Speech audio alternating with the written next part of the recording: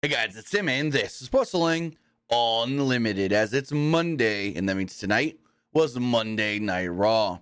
Now, I like tonight's Raw, I will say that. But unlike some weeks where the show feels quick or it feels long, I don't know, it didn't feel like a fast-paced show, but it didn't feel like a show that went super long yet. Maybe I'm on the other side of it, felt a little long, because I feel like that street fight was like a while ago. Like, it felt like from the time that street fight ended to the time, and maybe just because that street fight was early in the show, from the time the street fight ended to the time that the show actually ended, it just felt like a lot of almost nothing kind of happened. Like, stuff happened that seemed important, but it's like they tried to, and I want to get Luke's opinion on this. I feel like they tried to throw a lot of stuff at us at once that kind of got muddled and mixed up. And it's like the Gunther stuff. Where the hell is that going? We're getting a multi-man match, a ladder match. Like, they did a lot with Gunther. They're like, this guy wants to face Gunther. This guy wants to face Gunther. And then a lot of just like, oh, now they're going to have a Becky Liv rivalry leading up to WrestleMania. And they threw a lot at us that kind of confused me as to, okay, what's the actual direction? So maybe that's why the show felt a little off to me. Like, it was a good show. I enjoyed watching it, but something just felt off with the amount of stuff they tried to do on one show. But we've got Luke with us over here. Luke, what do you think of tonight's Monday Night Raw?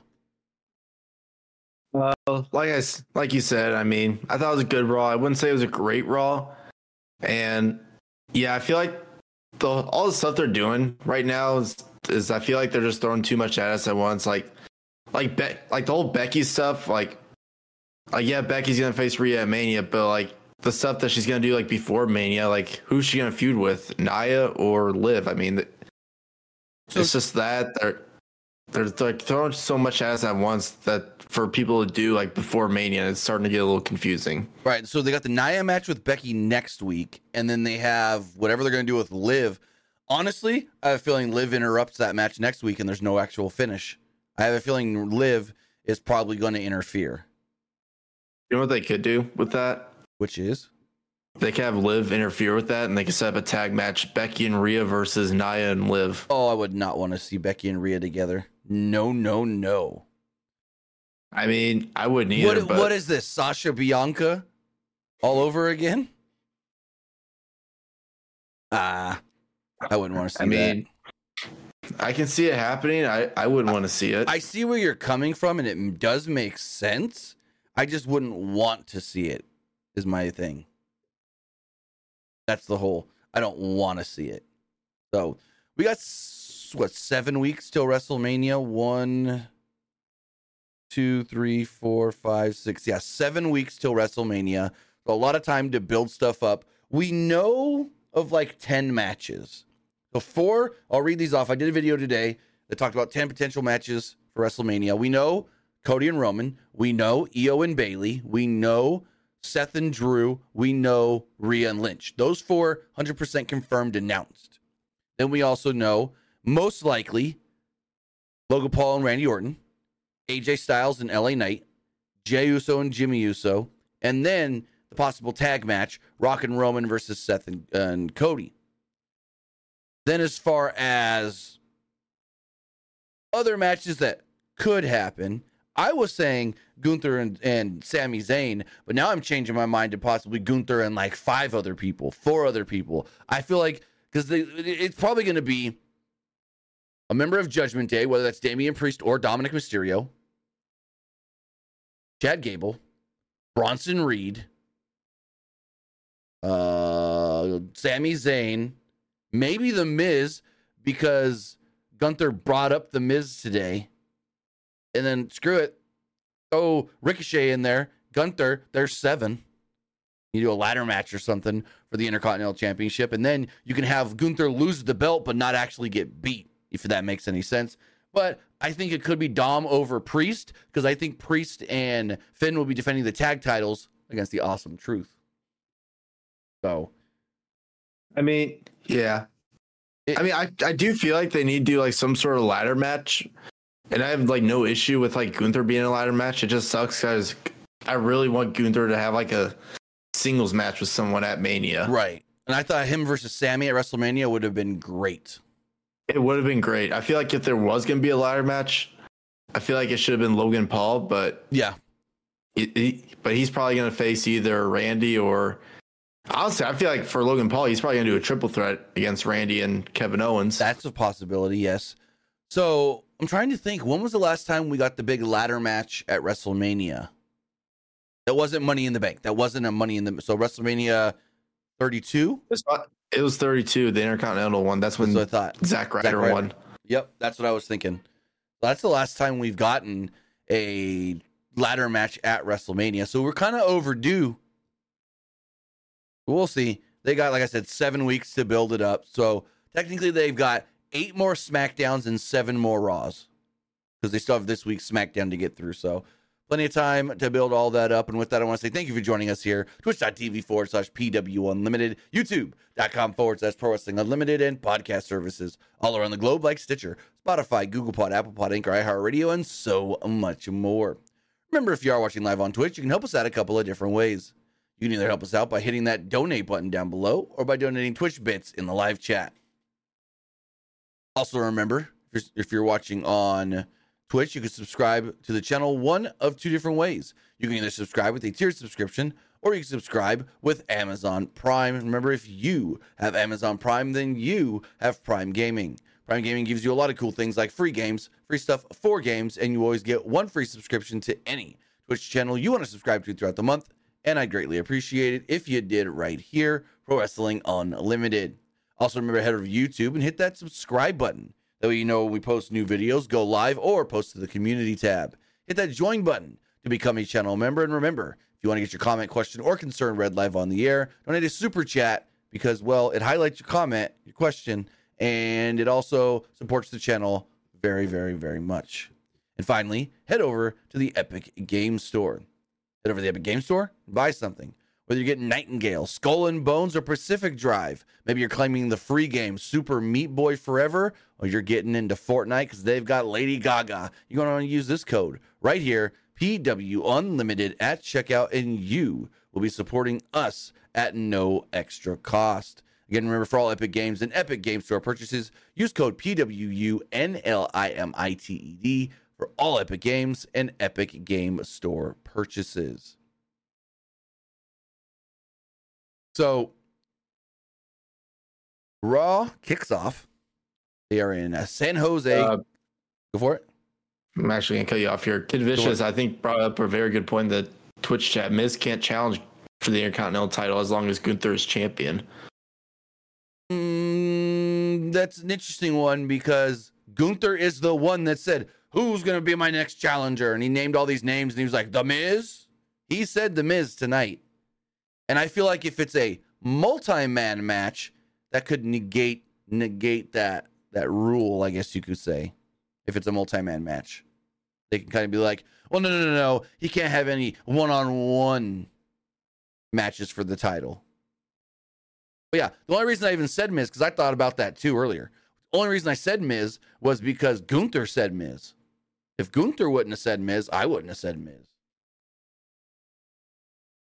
But as far as the show does go, they were in San Jose, California. I don't know why. Oh, no, next week they're going to be in San Antonio. That's why I got it mixed up. San Jose, California. Michael Cole said they were sold out with 13,491 people in attendance. They showed Drew McIntyre and Becky Lynch arriving at the building and then gave us a long video package recapping the Elimination Chamber. Out would then come Dominic Mysterio, who's in the ring, and got booed big time, like booed out the building. He introduced his mommy, called her the greatest women's champion of all time. Cole noted that Ripley's match against Lynch at WrestleMania will be the first time they've had a match in 4 years. Honestly, I don't even remember that last match. I thought this was going to be the first time they've had a singles match together. But he said first time in 4 years, and I go, when was the last one? I don't even know. So Ripley welcomes everybody to Monday Night Mommy, and the crowd cheered and chanted Mommy. Ripley said that she walked in and out of her home country as the champion. Nia Jax might have been her biggest threat yet, but despite being down under, Mommy's always on top. Out would then come Becky Lynch. Lynch congratulated Ripley. Ripley got to watch her family win a match. Ripley's family got to watch her win a big match in her home country. And now, well, they saw that, so they don't have to fly all the way back here to the United States to watch her lose at WrestleMania. Dom tried to speak, but Lynch cut him off and called him a dirty kumquat. And Pat McAfee goes, "What did she call him, Cole?" He's like, "I don't know." She said if mommy wouldn't put him in his place, maybe the man should. Lynch said that Ripley spent the year on top as the face of the company while being fed grapes by Dom.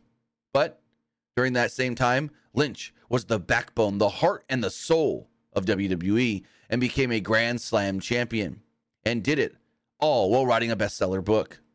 Lynch said that she could do it all, including beat Rhea Bloody Ripley. Ripley then told her not to disrespect her Latino heat ever again. Ripley said that it was about time Lynch won something to get her close enough to her level. Ripley then said the man always thought, oh, okay, I wrote this weird, but I love this line from Rhea. She's like, a man always thinks that they're the backbone of everything, but a man is nothing without a greater woman behind them. And she goes, but I'm not behind you. I'm on top. Oh, that was a really good line from Rhea.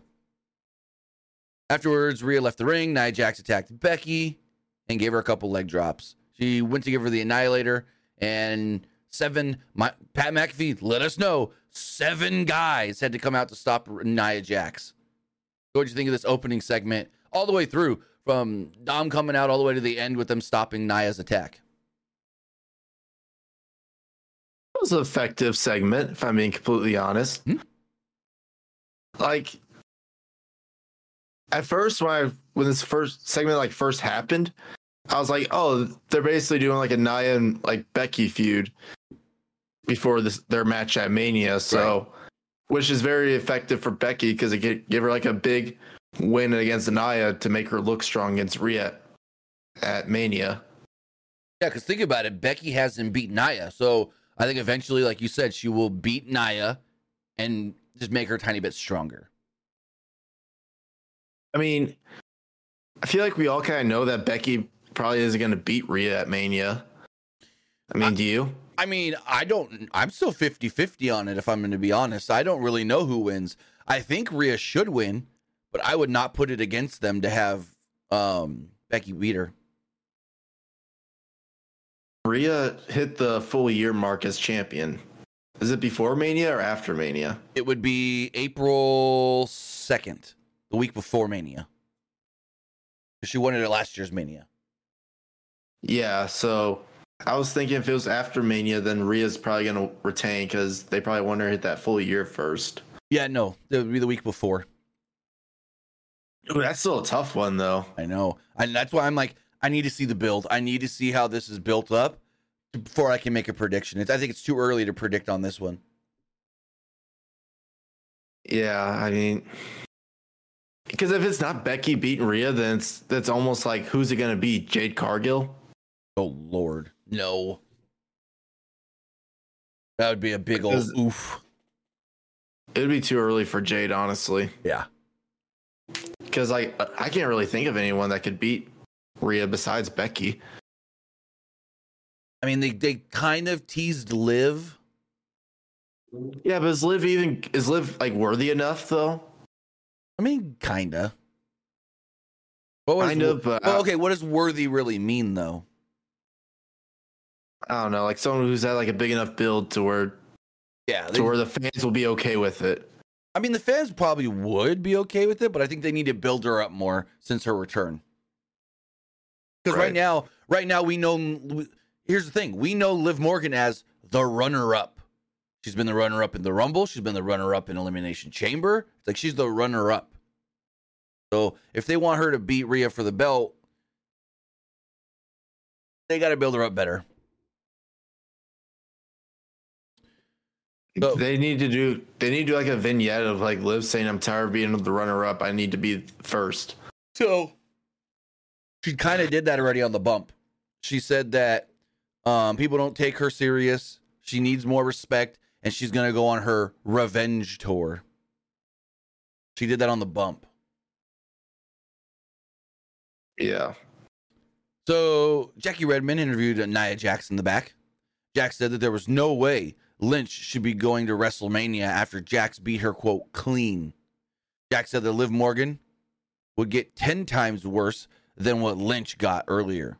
So, I mean, honestly, what they should do is Becky beats Rhea, and then Nia.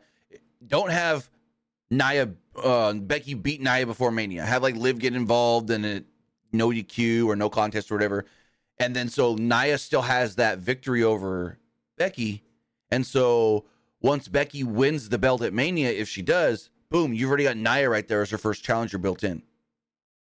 That's something I think they could do. Because Nia already has that idea. Nia already has that win over Becky. So if Becky doesn't get her win back yet before Mania and then wins the belt, then that next Monday on Raw, you can have Becky out there celebrating and Nia going, hold on. I beat you clean. I made you bleed, and I could do it again. How about you put the title on the line? So, moving forward, we had Shinsuke Nakamura versus Sami Zayn. This match went long. They got like about 15 minutes. Like I expected the street fight to go long. That went almost 20 minutes, but I didn't expect this one to go almost just as long. But yeah, this match got a lot of time. And as Zayn entered the ring, go to commercial break. So we come back, and there's a Nakamura entrance. Match starts, and they go to break like a minute into the match. And I'm like, what? Because it was like, So I kind of did this a little bit out of order. It was like, I think it was Sammy came out, break, Nia interview, Nakamura came out, match starts, minute later they go into a break. We come back and Zayn hit a moonsault off the barricade. Before the break, Zayn hit the moonsault off the barricade. When we come back, Zayn came in with the Michinoku driver for a 2, but Nakamura dropped him on the apron, which led to the match's second break of the night about 8 minutes in. Literally, they came back from break and were only there for 2.5 minutes, if that. Really weird. A lot of this match, it went 15 minutes just about, and a good portion of it was during commercial. So they came back, and they're halfway through this match already. I'm like, geez, that's a lot of commercial breaks early. Sammy hit a Blue Thunder Bomb, got a near fall. Nakamura blocked the Helluva Kick with a knee strike and hit a Kinshasa off the middle ropes for a close 2. Nakamura then hit another knee strike to the back of the head of Sami Zayn while outside the ring. Zayn then barely beat the 10 count, but Nakamura nailed him with a running knee for a 2 after Zayn got his feet on the ropes. Zayn sidestepped another strike and hit a Helluva Kick to the back of Nakamura's head. Zayn hit one more Helluva Kick and pinned him to pick up the victory. So, for what we saw, solid match. These two always work really well together, and I liked it. What'd you think? Oh, yeah. I really enjoyed the match, and I think Sammy really needed the win here, especially with how they're building him up right now. So, I think it was a good win for Sammy. And this wasn't the last, I would say, it wasn't the last we saw of Sammy tonight either. Really interesting of what they're going to do with Nakamura next, unless, going up to me, they just be like, hey, you're going to be in the Battle Royal if they decide to do it this year. Right. Yeah, because if they were to do, the multi-man match for the IC title, Nakamura wouldn't fit because he's been losing too much. Yeah.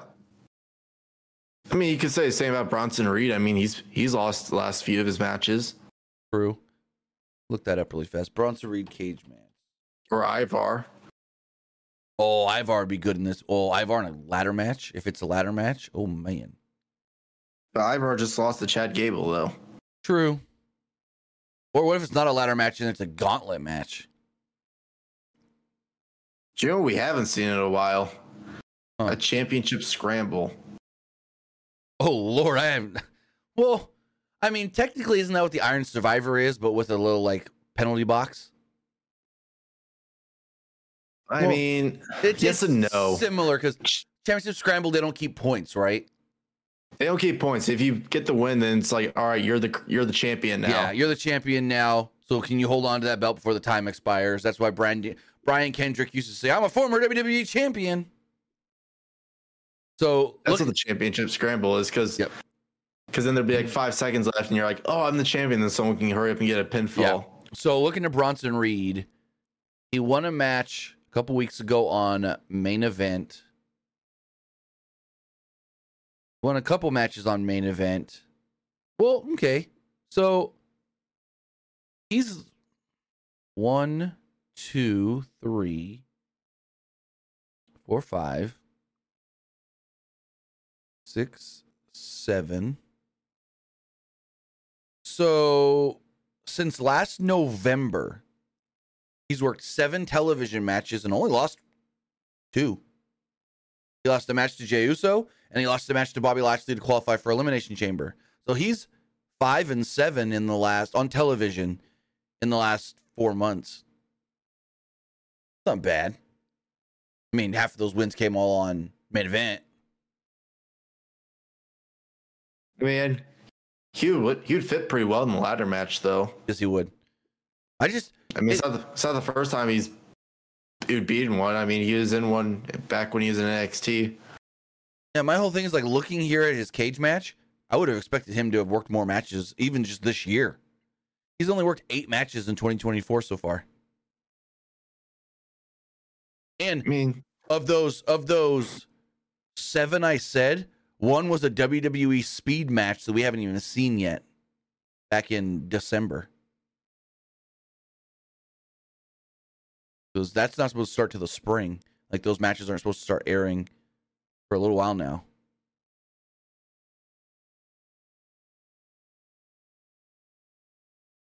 So, moving forward, they did a video package recapping. Well, here's my thing. They're recapping the New Day and Imperium and their feud. Have they really been feuding for 2 years? Michael Cole said this feud goes back 2 years. I can't remember 2 years, maybe a year. I can't remember these teams feuding for the last 2 years. Like,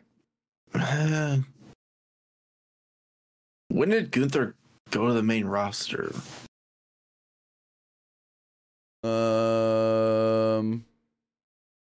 Was it 2022? I think so. I can tell you when his last NXT match was, and that'll kind of give us a clue. His last NXT match was against Braun Breaker. Yeah. Like after Stand and Deliver. I was trying to get the date on that.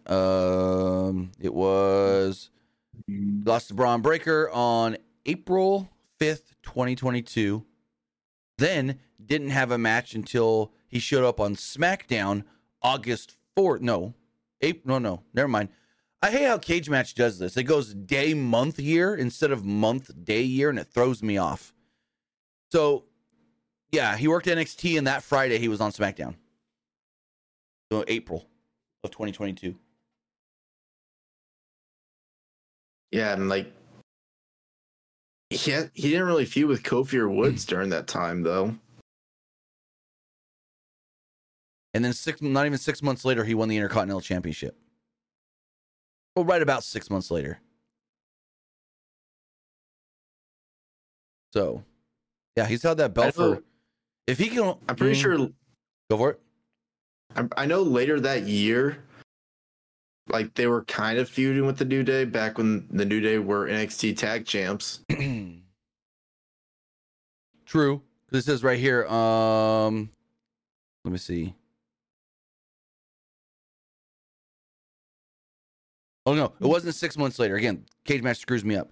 It was 3 months later when he won the Intercontinental Championship. No. 2 months after his debut on SmackDown, he won the IC title. He came in April, and by June, he was Intercontinental Champion. But, yeah, so I'm trying to see when they started feuding with the New Day. Yeah, it would have been last year, not 2022. That I can see, at least. We got that. That was after New Day appeared this morning on Kind of Funny Games Daily. They're in San Francisco. Then Michael Cole told us we got some news pertaining to WWE 2K24. He stated that tomorrow we will learn everybody who's going to be in the DLC, the season pass. But that's not what happened. We learned tonight. Because as soon as Michael Cole made this announcement, 2K put the post up and made it public. So we all know. So I'm like, oh, somebody either hit that early, or Michael Cole just got his information wrong. But we did learn that guys like Diamond Dallas Page, Pat McAfee, Nia Jackson, CM Punk will all be part of the DLC for WWE 2K24. And I'm going to read the whole thing right here. I'm going to pull it up right here as far as the DLC does go, and the what's the word I'm looking for? Season Pass. Okay, why is the link not working? I had a link and now it's gone. Give me 2 seconds. 2K24. They tweeted it on Twitter, so I could find it there.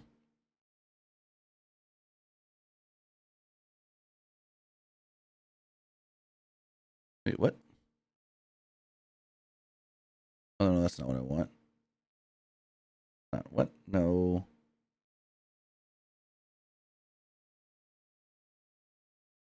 Oh, that's not it either. That's someone's random. Okay. Here we go. Now I've got it. Season Pass.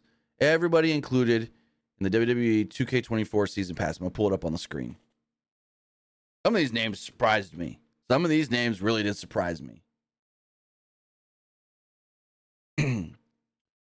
As far as the Season Pass does go, we see DDP, Kyrie Sane, the Dudley Boys. Post Malone is going to be a playable character. CM Punk, Carlito, Pat McAfee, Lex Luger, Jade Cargill, Mr. Perfect. So as far as the packs do go, first off on May 15th, it's the ECW Punk pack with CM Punk, Bubba Ray Dudley, Devon Dudley, Sandman, Terry Funk.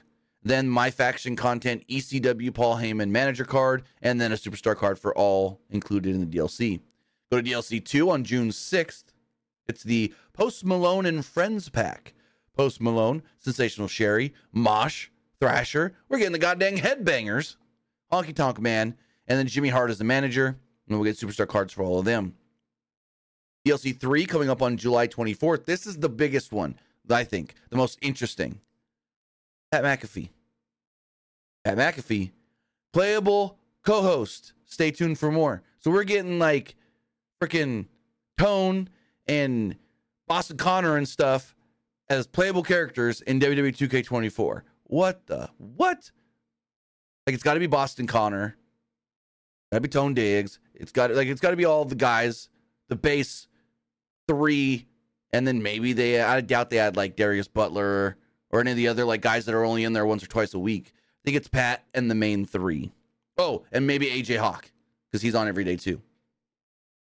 So then we got the Global Superstar Pack on September 20th. Jade Cargill, Nia Jax, Michelle McCool, Carlito, Kyrie Sane, Lyra Valkyria, Dragon Lee, which is interesting. I thought Dragon Lee was in the base game because they like gave his rating and everything already. We've seen screenshots, which is weird. And then superstar cards for all of them. And finally, on November 13th, they're spreading this stuff out big. November 13th, we're getting Diamond Dallas Page, Iron Sheik, Mr. Perfect, Great Muta, Lex Luger, and then superstar cards for all of them. So, yeah, this is going to be very cool. We're getting 1, 2, 3, 4, 5, 6, 7, 8, 9, 10, 11, 12, 13, 14, 15, 16, 17, 18, 19, 20, 21, 22, 23 to 25, maybe a little more new wrestlers, and then one new manager in Jimmy Hart. Because we don't know how many people are going to be in the Pat McAfee pack. So with not adding them and just Pat, it's 23. So if they had like 3 more, then that would be 26. Maybe it's 26. So we're getting 24 basically more wrestlers after launch, which is cool. All you gotta do is buy the season pass or just get the deluxe edition of the game. Any thoughts on any of the DLC? I mean, Jade Cargill is kind of a surprising one. Yes and no. She's been around long enough, at least signed, to where it's like, yeah, that makes sense. Right, but she only had one match, though. True. But I get what you're saying. I thought it was funny when Michael Cole goes, I've known this for a couple months, Pat. I got to record commentary for all your moves. He goes, what? And he goes, do you even know what your moves are, Pat? He goes, no, I don't. And then later on, when they were doing the street fight and they were talking about the ratings, Michael Cole goes, "Hey, Pat, do you know what your rating in the game's going to be?" He goes, "Nope, but I'm probably going to suck. I better not be higher rating than anybody else that's better than me." That was funny. He's like, it's like, if I'm higher rated than some of these guys here, they're going to be pretty mad. That would be an interesting one. What's Post Malone going to be rated? And what's Pat McAfee going to be rated? I'm sure Post Malone will probably be like a 78 or a 79. So, but here's my thing. I've always felt like whatever you're rated doesn't really matter. It's the skill level of the player, to be completely honest.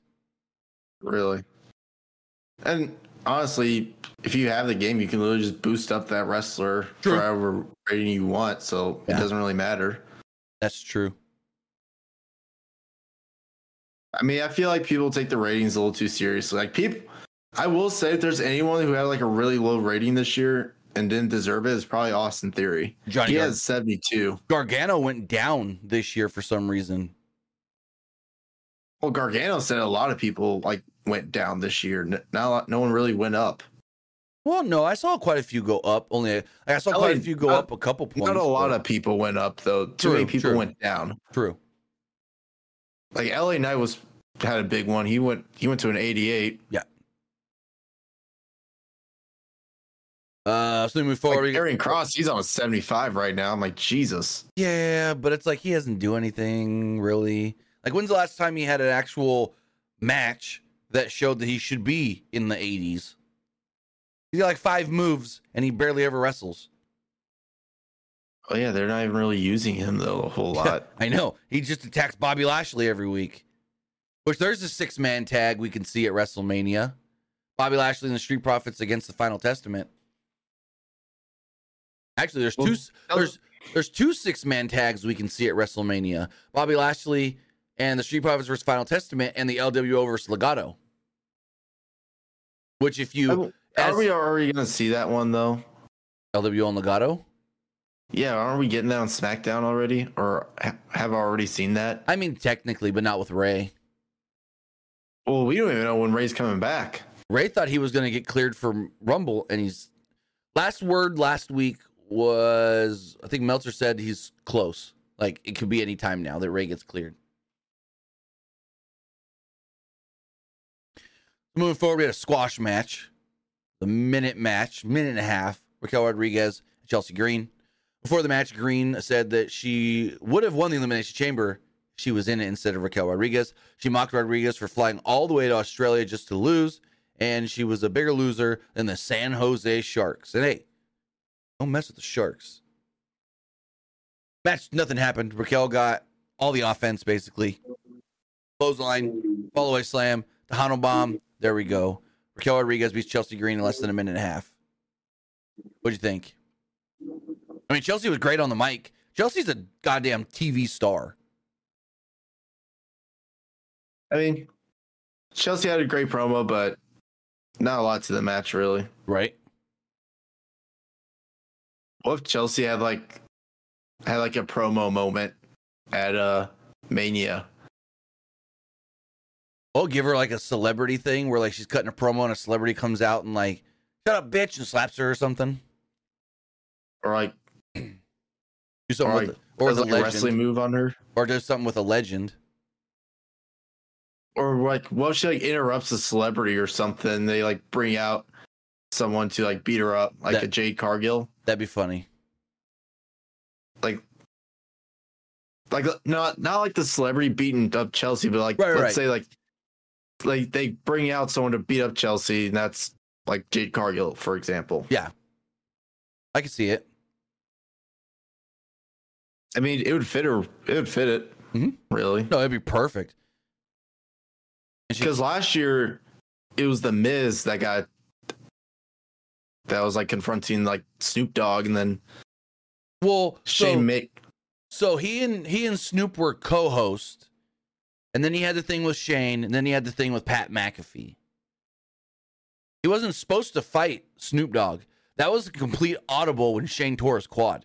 It was supposed to be, Snoop Dogg was never supposed to physically get involved in anything, and they all called an audible on the fly. Which, more power to all of them. So moving forward, Jackie Redmond interviewed Sami Zayn, who said that he needed tonight's win.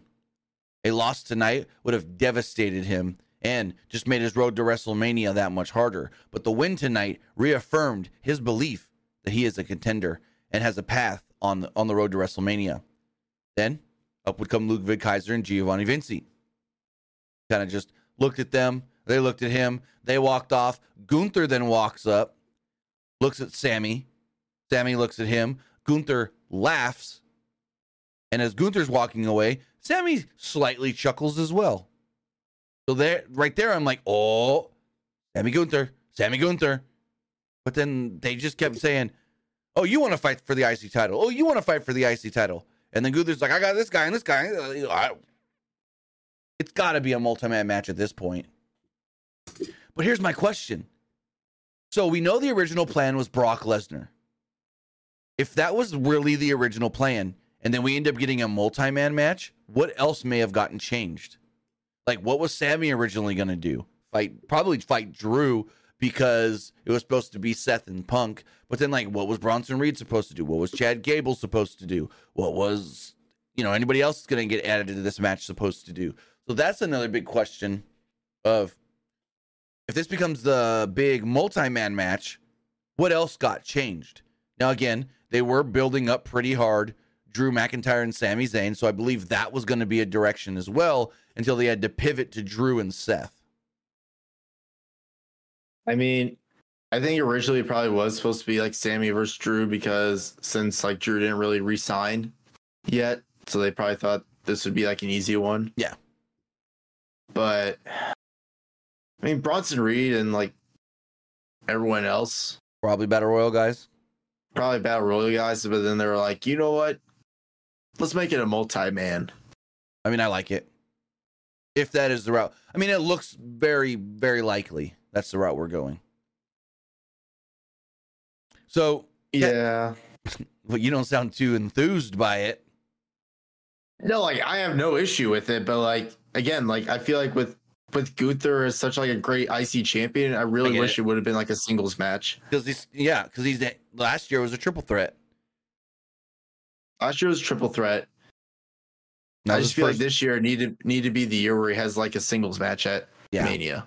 Well, because here's my whole thing. I want whoever beats Gunther for the title to actually beat Gunther and it means something. If like Sami goes in there and pins The Miz, what does that really mean? It still makes Gunther really strong. Yes. I mean, but it's a good way to make Gunther still strong. But at the same time, it's like, yeah, you won the IC title and you took off Gunther, but you didn't pin him or make him tap out. Right. And I want whoever beats Gunther for that title to look very strong and be elevated in a way. And I think beating Gunther after 600 and some odd days with that belt is a great way to elevate somebody, even if it's somebody we've seen around for a long time. So it's like, I kind of wish it was a singles match with somebody pinning Gunther. I mean, they don't really have to beat Gunther at Mania, but still. Yeah. Unless it already... For all we know, Gunther walks out still a champion. I mean, he probably holds that title all the way to Berlin. Which... I mean, that might be the plan. If they do a multi-man, that almost tells you that Gunther's probably going to retain. A good chance. Hell, have him hold the title all the way to Berlin and drop it to Dragunov in his first main roster match, where Gunther just keeps beating all these people, and then Dragunov shows up and goes, hey, remember when I beat you back in the day? Because that's why I thought the Braun Breaker match would have been perfect. Because Braun was like, didn't I send you packing from NXT? I beat you in your last NXT match. Like, he could have easily done that, but he's on SmackDown, so what does it even matter?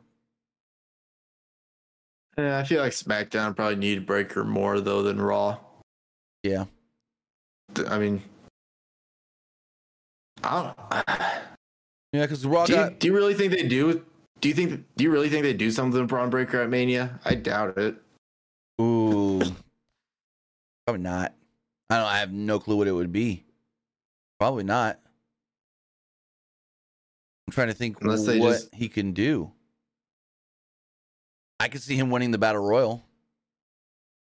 Like when they did it with Baron Corbin, where it's like, oh, this guy was a big name in NXT. Now he comes to the main roster and wins the WrestleMania Battle Royal. Big things are ahead for him.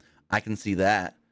Braun, like, eliminating 10, 12 guys or something like that, getting a ridiculous number of eliminations and then winning. Screw it. Put him in the men's battle royal and have him eliminate everybody. Give him all the eliminations to make him that big of a monster.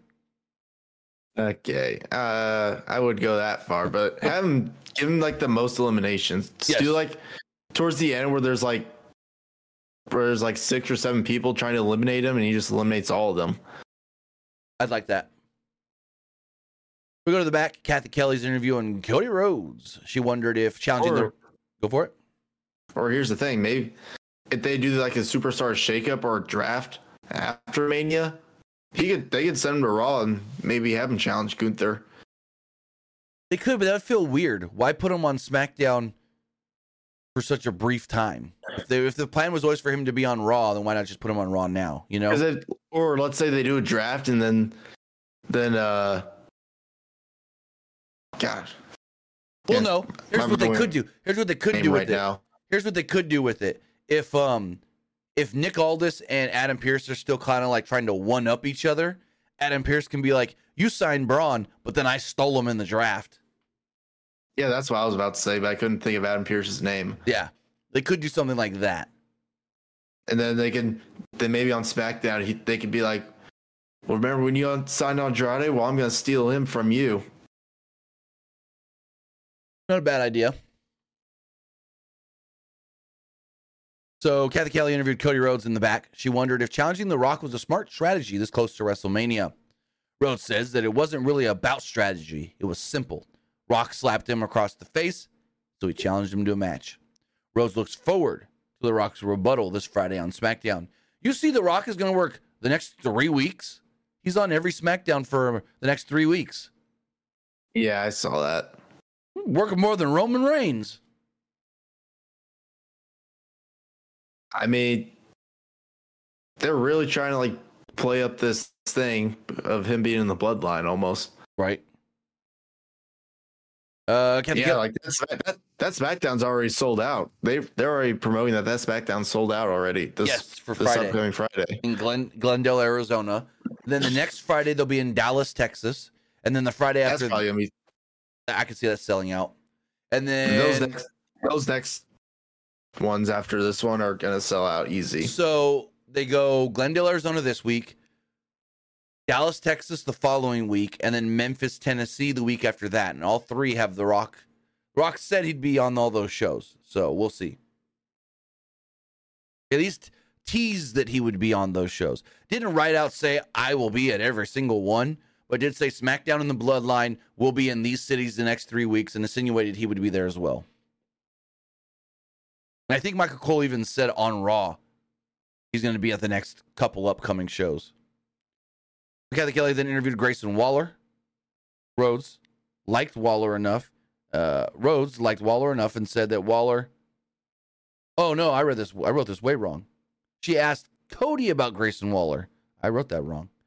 Rhodes liked Waller enough and said that he's good, but he's got a little too much. What did he say? A little too much for his own good. He says first appearance on Monday Night Raw is going to be in the main event of Monday Night Raw, and so he should be thanking Cody for that one. He said that he also gave him scoops on the Grayson Waller effect every time he's been on there. So then we got Gunther. Imperium entered the ring, and Gunther admitted that Jey Uso almost beat him last week. He's like, Jey did come close to beating me. I will admit that. He said, I felt the Intercontinental title slipping away from my hands for the first time ever. But he got lucky, and nobody's perfect. But I am very, very close to it. Gunther said that he's been working hard for more than 600 days to be the Intercontinental Champion and bring prestige back to the title. He wondered who his opponent's going to be at WrestleMania. Gunther says, I don't live under a rock. I see what people are saying. Sami Zayn, Chad Gable, The Miz, maybe even R-Truth. Truth got a good pop. Chad Gable also got a good pop as well. Gunther he was about to say something else, and then Judgment Day interrupts. Damian Priest gets in the ring with the rest of Judgment Day and says they don't sweat Gunther or Imperium. He said, we're the ones that run this place, and you guys are just second to the Judgment Day. Judgment Day then ran the table at Elimination Chamber, and they planned on doing the same at WrestleMania. He said they need to add more gold to their stable, including the Intercontinental Championship. Gunther wondered, well, who's going to challenge me, Finn Balor or the one with the big head? And Dominic would step up to Gunther. Gunther laughed. The crowd booed. Dom said that the title belonged on them. Gunther then shoved Dom. Priest was about to go after Gunther, and the Judgment Day held Priest back. So this is weird, because if they're going to be defending the tag titles, which they haven't officially announced, but we would assume, they're going to defend the tag titles at WrestleMania, why tease Gunther and Priest so hard? They're going to do it before WrestleMania?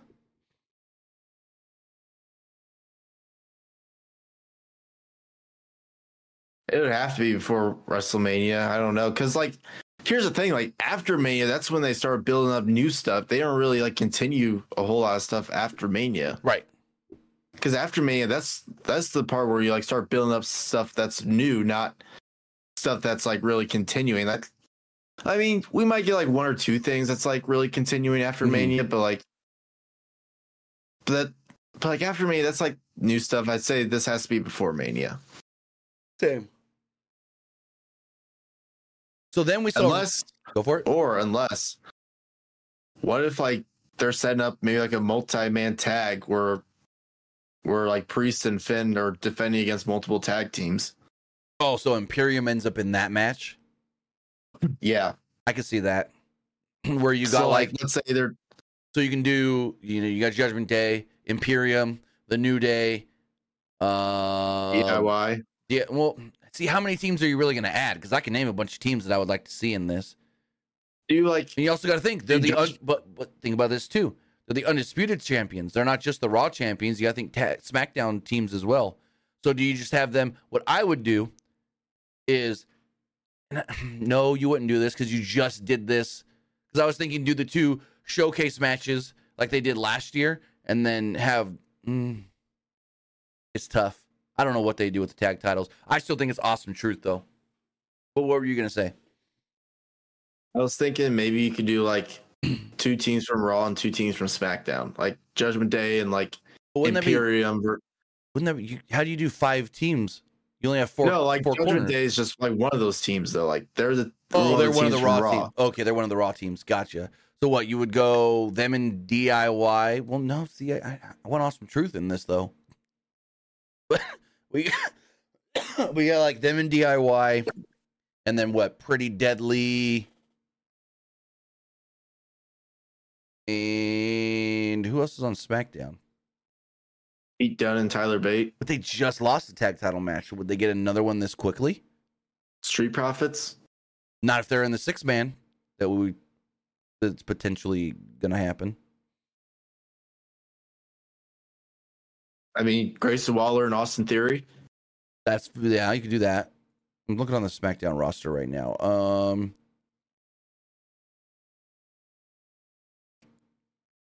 Let's see. Gallus and Anderson are doing NXT right now.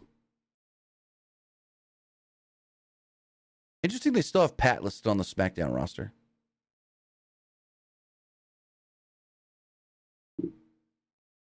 Yeah, really, all you got is Tyler Bate and Pete Dunne. For the Good Brothers. I mean, you got Grace Waller and Austin Theory. You've got Cruz del Toro and Joaquin Wilde, but I think they're already going to be doing stuff. Cedric Alexander and Ashanti the Adonis, they're building them up as a new team. It'd be too early for them. You got Angel and Berto. I still don't understand that name change to just Berto. Yeah, I don't understand that either. Or what if Sheamus comes back and then they do Sheamus and Ridge Holland? I wouldn't hate it. I wouldn't love it either, though.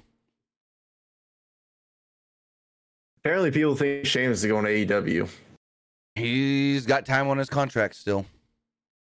some reason people want to see a reformation of like the League of Nations, but in AEW as a more serious group. I don't know why, but that started getting passed around on Facebook this weekend.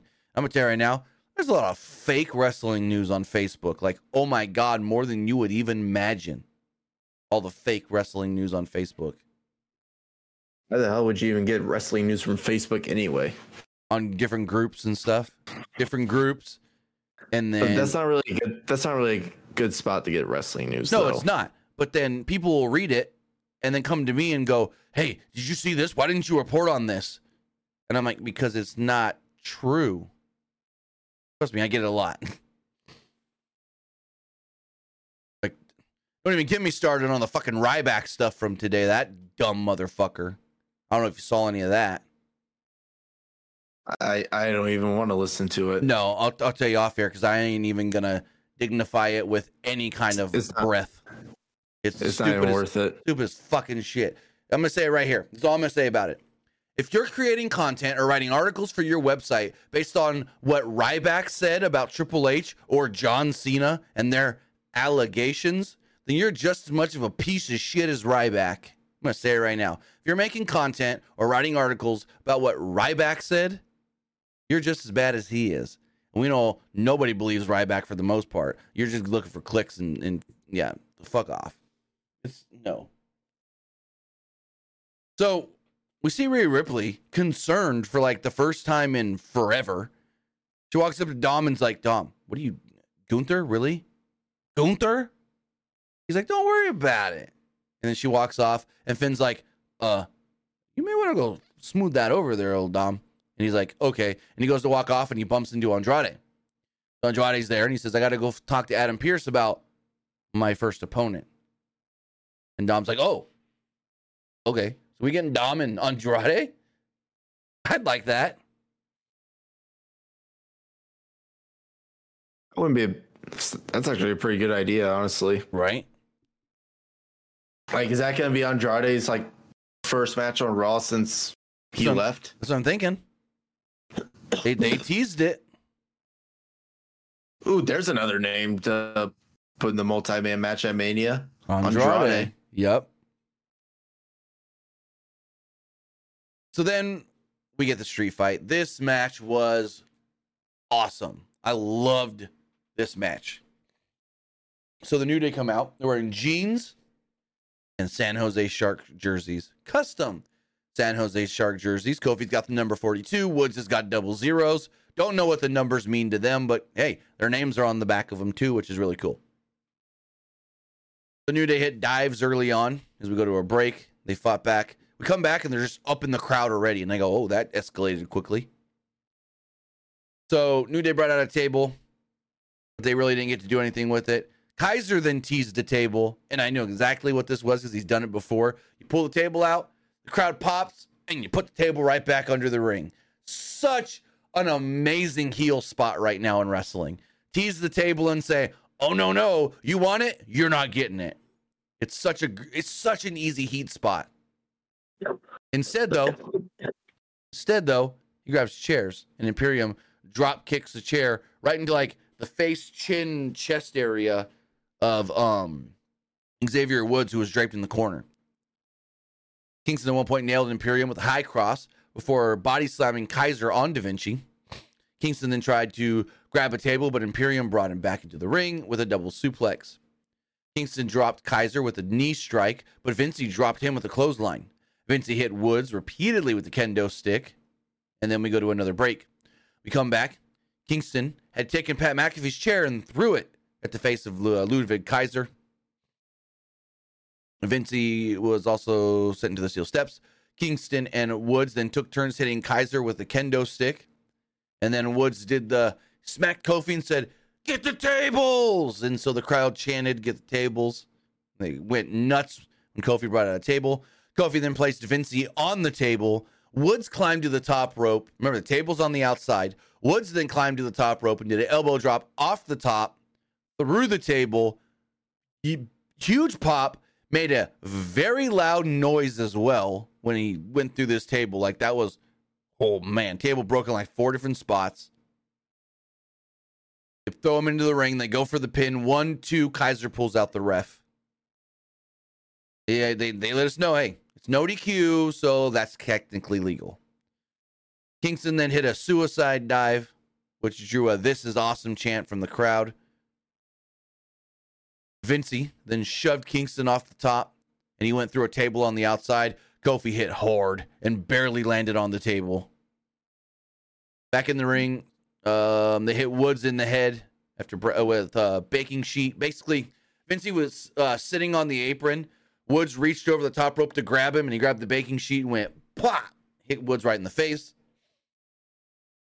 Kaiser then grabbed Woods and threw him face first into a chair wedged into the corner, rolled him up, grabbed the jeans. 1, 2, 3, Imperium actually picks up the victory here on Monday Night Raw. I thought this street fight was great. I thought it was so entertaining. My favorite thing on the show. What'd you think? Oh yeah, this was easily the best match of the night. Yes. 100%. And I honestly thought Imperium getting the win was probably the best move here because the New Day, they're one of those teams where if you beat them, it's not really going to affect them that much. So I feel like Imperium just needed the win more. So I see Imperium win this, and the first thing in my head is like, they need them tag titles. Like, they need the tag titles. They would look... How awesome would it be if Gunther's got the Intercontinental Championship and they have the tag titles? Yeah, like they honestly really need at this point because ever since they've been on the main roster, they've looked like two guys where they just take a bunch of losses as tag team, and then but yet Gunther's kind of like carrying them right now. Well, and that's all because of the stuff they were doing with Vincey, where they're like, Vincey's not good enough. Is Vincey good enough to be in this group? Well, put tag titles on them. They're all good enough. I think Imperium needs the tag titles before Gunther drops the IC title. Yeah. And it just makes it hard. It makes it hard to do that when you have Imperium or the New Day holding both belts. Like, you need to split those tag titles up and put a Raw belt on Raw and a SmackDown belts on SmackDown. They need to do that after Mania, honestly. Yeah.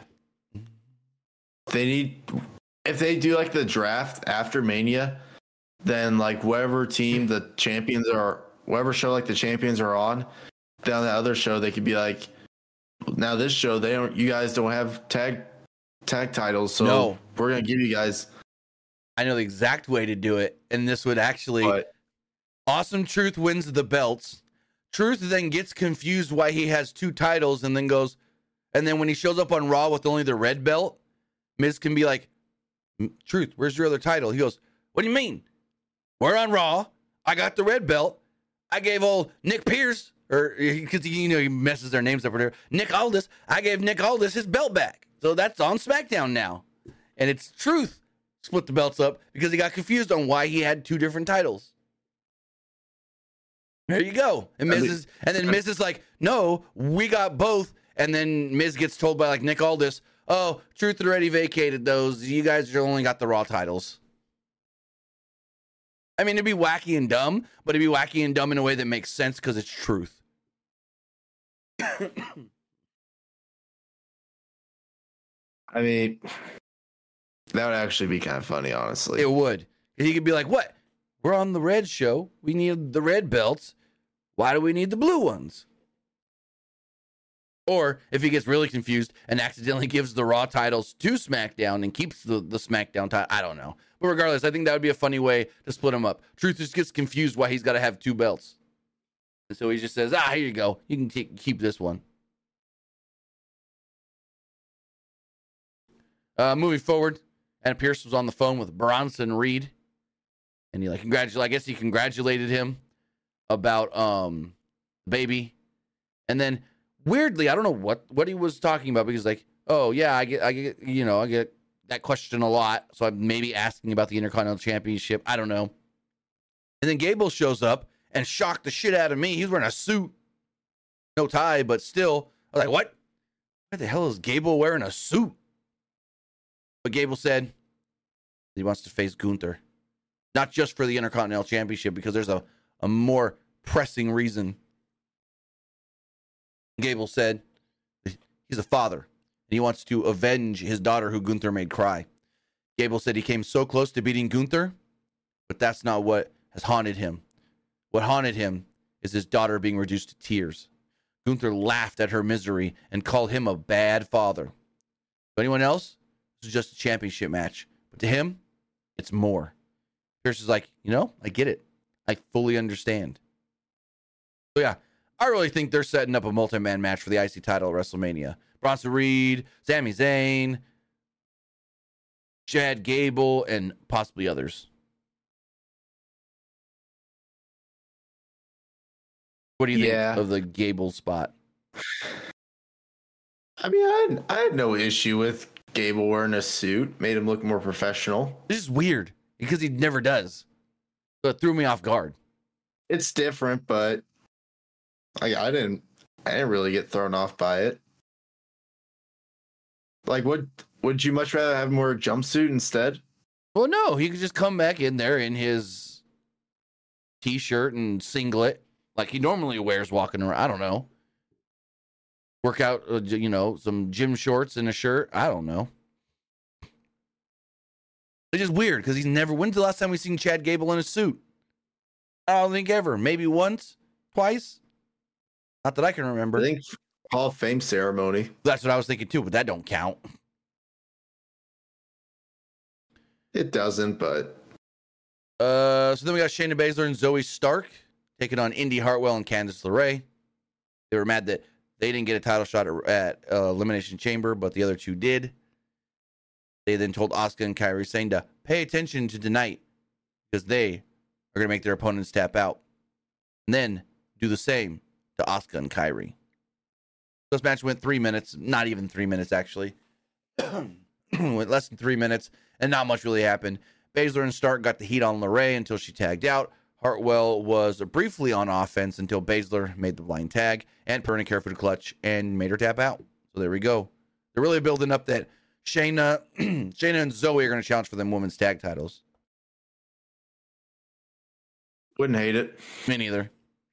I don't see them winning, though. Nah.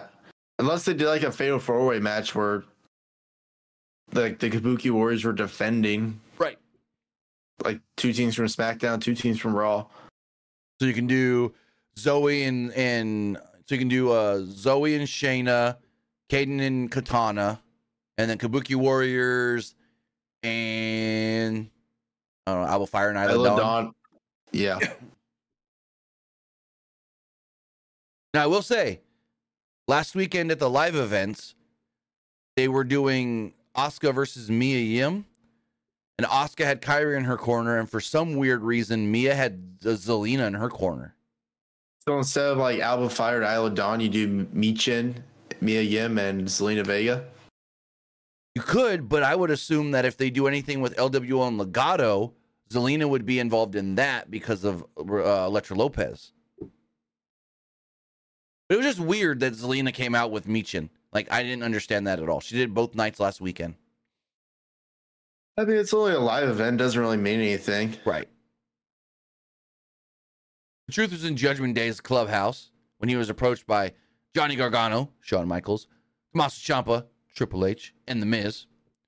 Truth thought Gargano and Ciampa were Shawn Michaels and Triple H DX. They said Truth was always cheering them up. And also, good to see Miz got out of that locker room that he was locked in. Miz, did you see that on social media? What? So, before the show started, Miz jumped on Instagram and was like, so we're in one of the small little locker rooms. He didn't say who else was in there with him, but there was other people in there because you can hear him talking. He's like, we're in one of these little locker room areas, and I closed the door, and now it won't open. They're literally locked in a room.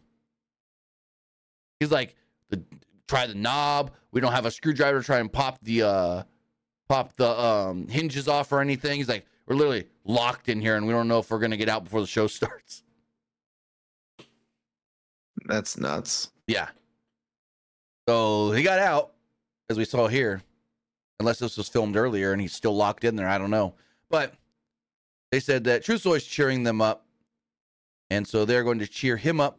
And they're going to help him get revenge against Judgment Day. And then basically Truth was like, that's great. And we're Regeneration X because we're going to regenerate or something like that.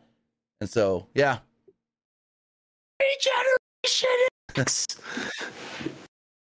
Break it down. I'm still kind of upset that like they haven't really like done like a Degeneration X intro on TV yet. Well, no. With like Champ so I think now that they've got the name, they can do it from here. Like I would have liked to see it last week; it would have been funny. But now you got the name, you got to do it now. Hell, do it. Re-record the DX music, but say Regeneration, and just have Samantha Irving do it. Just have her sing it. Regeneration X. That'd be so funny. I want to see freaking Johnny and Ciampa coming out throwing glow sticks. But it was funny because Ciampa kept asking him, he was like, "Are you ready? Are you ready?" And Trish is like, "Yeah." What, Triple H? What, get the game? But yeah, it's funny because like Ciampa is also kind of like a modern day Triple H because right, like the fairy tale ending is basically almost like the pedigree, modified pedigree, yeah. But I thought it was funny because he kept asking him, "Truth, are you ready? Are you ready?" So then we had Drew McIntyre, Seth Rollins segment. McIntyre entered and slapped hands with fans in the front row. Started his promo with, "We did it," which was kind of funny. McIntyre wanted to thank everybody that put their hands together and prayed for this. Did this happen because of them? Drew versus Seth at WrestleMania. McIntyre admitted that he felt like crap. He was in the chamber match first, was banged up, and felt jet lagged. He ruptured his eardrum, and he's done this before. So Drew McIntyre has suffered a ruptured eardrum before, but only missed like a week of television. He said, though, that the doctor told him he could miss WrestleMania, and he told the doctor, "Who do you think I am? CM Punk? Nothing's going to stop me from making Mania." I suffered a ruptured eardrum once before. It sucks, but it's not like super bad or anything. Nah, I don't think it's that bad. Yeah, no, when I suffered it, it wasn't so. And then, like I said, Drew suffered it before. I think in like 20... I know he suffered it once before. Hold on. I think it was 2022. I think it was 2022 he suffered a ruptured eardrum before. Yeah, December of 2022. It was Roman Reigns. Okay, here it was. Roman Reigns and Drew McIntyre both suffer ruptured eardrums in the War Games match, Survivor Series 2022. That's what it was. But McIntyre sat cross-legged in the middle of the ring. He knew it hurt Punk to miss Mania and probably killed him to see McIntyre in his spot in the world title match. McIntyre wanted to do something for Punk. He knew Punk was straight edge and didn't drink. McIntyre drank twice as much on his way home for the both of them. McIntyre then said, "Well, now we got to hear from Seth. Seth Rollins, come on out." Rollins said that McIntyre finally had the opportunity to win the title in front of the capacity crowd at WrestleMania. Rollins is going to stand in his way, not allow it to happen. McIntyre said, "You're right." Rollins said, or he said, you were right. Rollins was in his way, but he was a hard man to beat. So is McIntyre. And Seth's like, "I beat you twice now." McIntyre said that he wondered why Rollins was getting involved in other things. He's like, "Why are you going to SmackDown? Bloodline has nothing to do with you. Why are you getting involved in the Bloodline?" He said, "You don't even need to worry about SmackDown. We need you as our champion here on Raw." McIntyre wanted Rollins at 100%, and dealing with the Bloodline could hurt that. Could make him not 100%. He even said something about, what? He said, "Even if SmackDown was there on fire, I wouldn't even waste my piss to put it out," or something like that. I'm like, what the fuck? McIntyre then urged Rollins not to push the Bloodline because we all know what happens when you get involved with them. He said that they're going to have a hell of a match at WrestleMania, and then what? The Bloodline's going to interfere because they're mad at Seth. He's like, and if they do, I don't care. I'll use that to my advantage. Rollins then told McIntyre respectfully Some risks were needed to be taken, and they were worth it. Rollins has already thought about everything McIntyre just said. Rollins said that his knee may not be 100%, but his back. And his back might give out, and the bloodline could make it easy for McIntyre and Mania. Maybe McIntyre was right, but maybe he was wrong. Rollins repeated that there are some risks with doing all of this.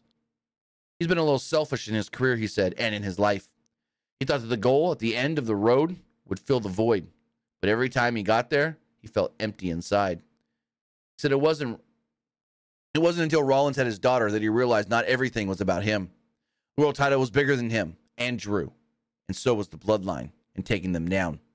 Rollins says that it doesn't matter if he or McIntyre were the champion, because if they didn't take down the bloodline, it was just a matter of time before they would be going for the world title as well. They could secure the future of this industry if they ripped it apart, the bloodline that is. Then it would just be Rollins and McIntyre and Mania with nobody else to get involved. Rollins reiterated, again, risks are worth taking. So basically, Seth now feels like he's got to help take down the bloodline or they're going to screw him at WrestleMania and help Drew. What do you think of this whole segment? I felt like it was a tiny bit long. It was a tiny bit long. I feel like it was honestly just more bloodline more than like Seth versus Drew. Kinda. They really made it seem like that Seth cares more about like ending the bloodline than his match against Drew. Exactly. Yeah, I get that. So that's why maybe fans might not take this match seriously. Mm-hmm. Like, do you think that's the case? Well, I mean, yes and no. I think they'll take the match seriously, but I do think Seth is too preoccupied. Honestly, Seth's too preoccupied with the bloodline, to where I think that's going to lead to Drew winning. I think Drew wins. I think Drew wins the belt. He has to. I mean, it's time. Someone's got to take that title off of Seth. I mean, Seth, in my opinion, he's kind of felt like a lackluster champion, honestly. A little bit. I feel like Drew would do more with it though than Seth would. Moving forward, we had an 8-minute match that ended in a disqualification. Liv Morgan and Nia Jax. Not a big fan of this match. Morgan went right after Jax, but Jax nailed a Samoan drop and put Morgan in a stretch muffler and slung her face first into the middle turnbuckle. Jackson went for a leg drop on the apron, but Morgan dodged it and followed her up with a suicide dive. Jax was in control after a break, but Morgan avoided a senton and hit a missile drop kick. Morgan followed this up with a code breaker for her too. Morgan dodged a charge and went shoulder first into the post. It didn't matter because Jax caught Morgan and dove off the apron. She dove off the apron and threw her into the ring post. This is when then Becky would jump in, attack Nia, and cause a disqualification. So actually, technically, Nia wins because she attacked Nia. Nia wins by DQ. Anyways, probably, yeah. Lynch slammed Jax's face repeatedly into the announce table, but Jax managed to get away as the refs held back Becky. They then showed Liv sitting up against the announce table, just super pissed off, and she looked very exhausted here. Like, I don't know what it was, but Liv, like, she looked almost out of it and tired, but pissed off at the same time. Yeah, I felt like this was a nothing happening match that went 8 minutes and then ended in a DQ. I didn't care about this match at all. What'd you think? I mean, it was kind of just there just for like Becky and like Nia's stuff to like further build up. Well, it's also teasing something with Liv and Becky too, as we see here in a moment. So go to the back, and Kathy Kelly interviewed Grace Waller and Austin Theory. Waller said that Rhodes disrespected him in his home country. Rhodes attacked his boy Theory, and Waller did everything he could to stop it. Yeah, okay. Sat there and watched. Waller would disrespect Rhodes in his house tonight, and the Bloodline would pick the bones. Theory still didn't look too happy with Waller because, again, Waller didn't help. Michael Cole then gave his condolences on the passing of Ole Anderson, who passed away today at the age of 81 years old. That's very, very unfortunate. And then, where was I? I just lost my notes. I scrolled too far. Here we go. Becky Lynch then told Adam Pearce that she wanted a match against Nia Jax. She wouldn't be able to focus on her Mania match till she ended Nia. Pearce is like, all right, you got it. Next week. Morgan then confronted Becky. Morgan said that she was in the middle of a match, but knew that Lynch didn't care. Morgan told Lynch, not everything was about you. Do you think we get Liv and Becky before Mania? Fans online want them to add Liv and make it a triple threat. Please, God, no. People online were trying to get We Want Liv to trend because it worked for Cody. Not the same thing at all. It worked for Cody because Cody was told you're getting the Roman match and then they changed it on him. No one ever told Liv you're getting this and then they changed it on her. It's not the same thing at all. But what do you think this Liv Becky thing's going to be? Stupid. The whole Liv stuff is kind of stupid. Yeah, I haven't been a fan of it, really. Fans are just... I mean... I don't know. She's popular. She's got a good fan base, and they want to see her in big matches. But it's like a creepy fan base. Oh, trust me, I know. I got one guy that's I'm not even gonna mention it. I got one guy that messages me and goes, "You see how good Liv looked tonight?" Like every time she's on TV. Like, why are you messaging me this? I'll block him. Oh, yeah. People are just creepy down bad for Liv. Yep. So they tell us that Jey Uso is going to be a special guest on Jackie Redmond's hockey podcast this week. I think Pat goes, I don't know how much Jay knows about hockey, though. Then they sent it to Jackie Redmond and Jey Uso in the back. Redmond asked how he would rebound after last week losing in the Intercontinental title match. Jay said that he would keep on being him. He's going to be him every day, every week. He said he was this close to becoming Intercontinental champion, and every time he came that close, he comes up short. Every time he was trying to win a title, do something positive and bring himself back up, came up short, and due to a past enemy on Raw or even his own family. I don't know. He said a lot of stuff here. I didn't write it down right because I didn't know what he was saying. He kind of just like rambled on for like a minute and a half. And then by the end of it, he was like, I got screwed by family. So yeah, Jay just kind of rambled for a little while. You would have thought that he had some libations with Cody again and he was going to start yeeting all over. He kind of rambled like he rambled, not quite when he was drunk after Fastlane. But I don't think he was really drunk. I think they were just more high. No, Cody said that they had some beers. Because Cody said we had some libations in the motorhome, which means alcohol, some beers. But yeah, I don't know. I didn't really get this. Basically, he was just like, I'm going to keep on keeping on. Not even family can keep me down. So, yeah. McIntyre then approached Jay and said, I want you to know from the bottom of my heart, you deserved that. And then they brawled. We learned the next week the two will have a match in San Antonio, Texas. Drew McIntyre and Jey Uso. Also, they then showed us the family that got their seats upgraded to front row. And as they're showing this, I'm looking and I'm like, cool. Family got upgraded to hold the phone. That's Baby Huey.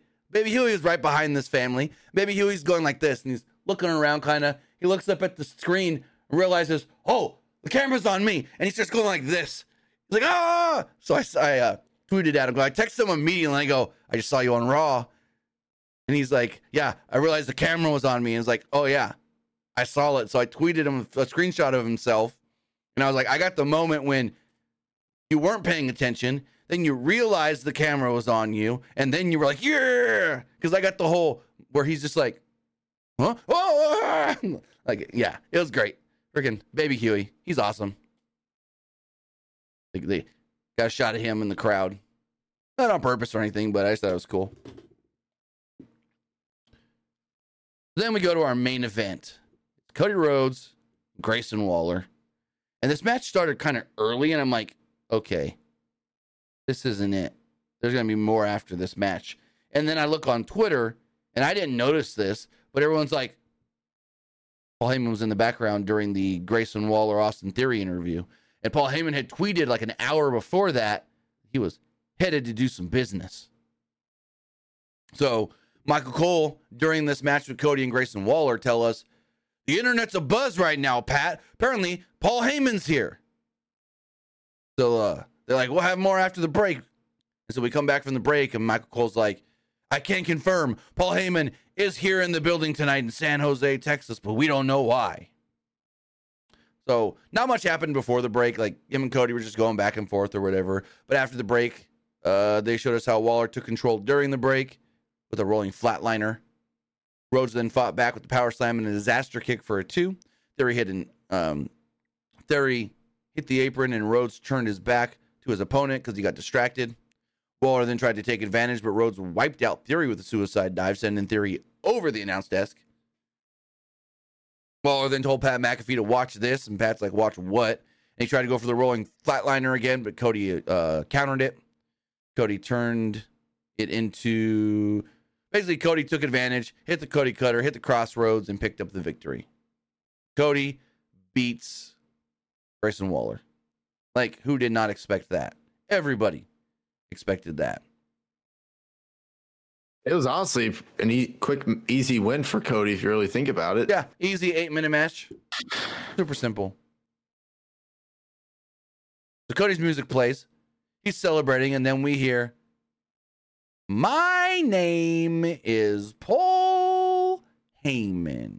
Okay, I mean, during the match, Michael Cole kept saying, we just got to report that Paul Heyman is here. Paul Heyman's here. Then after then after the match was over, everyone was like, all right, Paul Heyman's going to come out. Oh, yeah, it was obvious. So Heyman comes out I mean, it was a surprise for the live crowd, though, because they're not hearing commentary. True. Very true.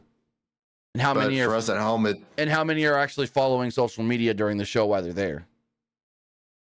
Not a lot. Yeah. So I mean, I'll try to keep up with social media, but while I'm at a show, right. I know when I was at SummerSlam, I kept up with it. Nice. I mean, it was your tweet that I figured out they changed Io Shirai to Io Sky. Oh yeah. I was at SummerSlam. So Paul Heyman comes out. He's got 3 men in suits. They're like his security. And one was former Tough Enough contestant, AJ Koresh. Even though he said, all these 3 men are NYPD. And I'm like, no, AJ's not. I've met AJ at an indie show. AJ was on Tough Enough in like 2018 or whenever that Stone Cold version of Tough Enough was. AJ. Yeah, that was like 2011. Yeah, maybe. That was oh yeah, I'm thinking of a different one, the Page one. Billy Gunn, Booker T, Lito. That was anyways. That was 2015. That's when like Chris Jericho was the host. Yeah, I got my dates all mixed up, but yeah, you're right. Chris Jericho was the host, and I think that's when they had the stuff with like Hulk Hogan, and then they replaced him with the Miz. Yep. And then they had that whole skit with the Miz where he like screwed over one wrestler because he put a safety bet on like someone else. Right. So yeah, AJ Koresh was there. AJ Koresh was also the voice of the main character in the WWE 2K19 story mode. And then he's also a Bay Area indie wrestler. He hosts shows and stuff. And The Rock did a web series a few years back. I can't remember the exact year, where it was all about like who can cut the best promos and do promo battles and stuff. AJ won that as well. So yeah, AJ's known in these areas. I will say that for sure. Central California and Northern California, he's pretty well known in the wrestling communities. So like soon as 2011. Huh? Go for it. I was gonna say, as soon as AJ walked out there, I go, well, we know Heyman's lying. These guys ain't NYPD. AJ ain't no NYPD. That 2011 like Toughen Up series, that was probably the most forgettable one. Yeah, that wasn't good. Because like that was not a good one. Because the only person that actually turned out good in that one was Cameron. Yeah, and that's when Bill DeMott was running the PC, and it was just, no.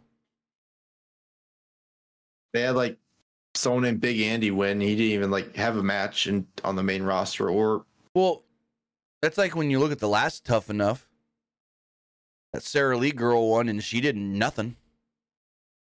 Well, yeah, because the people who win, they never do anything. Not necessarily. Maven and Nydia won the first Tough Enough, and they were great. That's it. John Morrison won Tough Enough 3. And look at him. But I'm talking about the modern era, though. Oh, well, yeah. They've been... So, in 2004, they had the $1 million Tough Enough that Miz came in second, and Daniel Puder won and did nothing. Didn't he have cancer? Daniel Puder?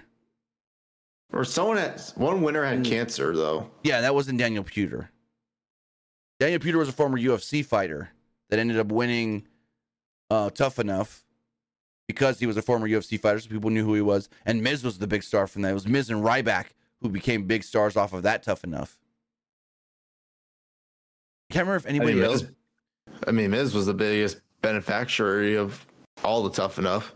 Well, yeah, Miz and Morrison were the two biggest to come out of Tough Enough. In my opinion, Miz and Morrison were the two biggest to come out of any season of Tough Enough. Maven did okay. Nydia did pretty well for herself. Sonya Deville, Mandy, Rose.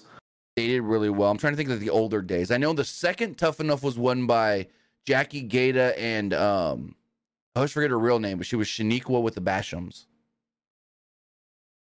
That's who won the second Tough Enough. Josh Matthews was in the first Tough Enough. He's done pretty well for himself in wrestling. But yeah, I would say Miz and Morrison probably were the biggest names to ever come out of Tough Enough. They should do another Tough Enough if I'm going to be honest. I would watch it. There was Matt Capotelli. Oh, yeah. He was the one that had cancer. Yeah, he never made it out of developmental, and that's when they were still doing, I think OVW was still developmental. But yeah, he never made it out of developmental, and yeah. Because he was diagnosed with cancer, I believe. Yep. As soon as you said the name, I knew exactly what you were talking about. Yeah, because he was someone that WWE thought that they were going to turn into a big star. Mm-hmm. And season 5, that was Andy Levine. That's the Stone Cold one that AJ Kresh was on. Andy Levine. Yeah, that was a Big Andy. Most forgettable one. Yeah. Then the last one, that was Josh Bradley. Yeah, because... Oh, yeah, you're right. I forgot the male winner of that one. They had him and they had Big Z. Yeah, ZZ that went nowhere. Because apparently I was told that they had him training at the PC and he just wasn't getting it. That's what I was told. They're like, he's charismatic, but he just ain't picking it up in the ring. That's what I was told. Yeah, all throughout Tough Enough, which I know it's probably doesn't mean anything because I'm sure it's a lot scripted. But I know throughout that series, I remember watching that people were saying how lazy he was. Yeah. And then, I know the last season had Velveteen Dream as well, but yeah, see where that went. He would have, if he wouldn't have been a shitty person, he probably could have been big in WWE. Did you see his interview with Chris Van Vliet? Yep. And then he showed up on an indie show 2 weeks ago. Apparently he wrestled. Yeah, on an indie show, but they didn't announce him ahead of time. Apparently on purpose. Apparently he got to use his old WWE theme. Yeah, because I don't think it's a trademark WWE song. It's a real song. But in the intro, it said Velveteen Dream, unless they just added it. Oh, that I didn't see. I don't know about that. Well, if you listen to this song, his theme song, there was a lot of parts that said Velveteen Dreams. Well, yeah. I know the WWE one. I didn't listen to the one he used at the indie show. Unless that was an instrumental version of it. Maybe, I don't know. If it was instrumental and WWE didn't have a trademark for it, then he probably used it. Right. Or they're a company that would use Velveteen Dream, so they don't even care about trademarks or copyright. If you're a company that's willing to use Velveteen Dream, you don't care about any of that. Who owns... WWE's got to own the name, right? They call them Velveteen Dream. Let me go to the trademark website. Type in Velveteen Dream. Velveteen Dream. Does WWE still have the trademark? The trademark is still live. Yep. Trademark is still live. WWE still owns the name Velveteen Dream. But I don't know. Yeah, I don't think he's anyone WWE will want to bring back. No. Nope. So Heyman comes apparently like a few months ago, like there were rumors, there were even reports saying that WWE is trying to bring him back, and he denied it. Yeah, no, that wasn't true. None of that was true. Like even Fightful was even reporting that they were interested in bringing him back. Yeah, I never saw Fightful report it though. I'm pretty sure Fightful reported something about him, and then Patrick Clark came out and said, "I'm not going back to WWE. I haven't contributed anything in wrestling in over like 3 years." Mm. So, as far as Heyman's promo does go, Cody grabbed a chair and said, "If this is a setup for the Bloodline to attack me, let's go." Heyman said that Heyman spoke, but Rhodes cut him off. Heyman said that it was just him and his off-duty NYPD officers. He's like, well, technically they're on suspension, but that's besides the point. I'm like, okay, whatever. Heyman said, I came to San Jose to tell Rhodes that no one was asking for an apology. He knew how insulting it was to get Will Smith across the face. But now, Rhodes needs to keep The Rock's name out of his friggin' mouth. Heyman could forgive Rhodes for taking away The Rock versus Reigns, but The Rock could not. Roman Reigns authorized Heyman to tell Rhodes that he could withdraw his challenge against The Rock or else. Rhodes fired up and said that there was a reason that he hasn't trash-talked Dwayne on the mic yet. Like many of the fans here, he was at one point in time a fan of The Rock. Cody said it came from a family that, well, I knew our next meal came from ticket sales. And if nobody sold tickets, we didn't eat. And The Rock, well, he sold more tickets than anybody. Rhodes says he's fed up, though, and he's not going to play nice anymore. He said if the Bloodline wants to set him up, well, come get me. Heyman then got up on the apron. His 3 off-duty cops got up on the apron. And Heyman said, if you would indulge me for a moment, let me get in the ring and speak with you. And Cody said, no. Heyman got the look on his face like, excuse me? You said no? The 3 officers then got in the ring, and Cody said, if they take one more step closer to me, I'm going to take them all out. Heyman said, well, obviously that doesn't count for me if I try to take one step closer to you. And he puts his leg up to get in the ring, and Cody says, yeah, it does. And so Cody attacks. Cody beats them all down with a steel chair. And there's the one guy. Cody takes the chair and throws it at the guy's face, and I don't think the guy got his arms up in time to block it. Cody then grabs him for a crossroads, takes him down, beats the other guys a little bit more. Paul Heyman then says, call Roman Reigns. Pulls out another phone with The Rock's logo on it and says, call The Rock. That's how the show goes off the air. That was actually kind of funny. I liked it. Cody's all firing up, and the show goes off the air.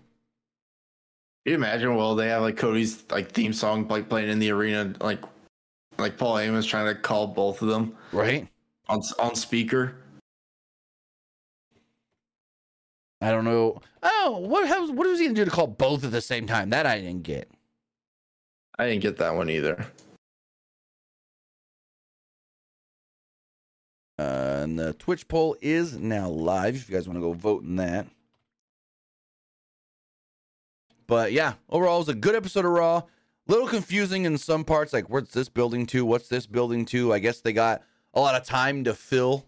So maybe there is stuff that we think is going to be Mania, and it's not Mania because they have so many weeks. So we'll see where it all does go. But yeah, that was Monday Night Raw. As far as what you guys thought of tonight's Monday Night Raw, let's pull up the polls really fast.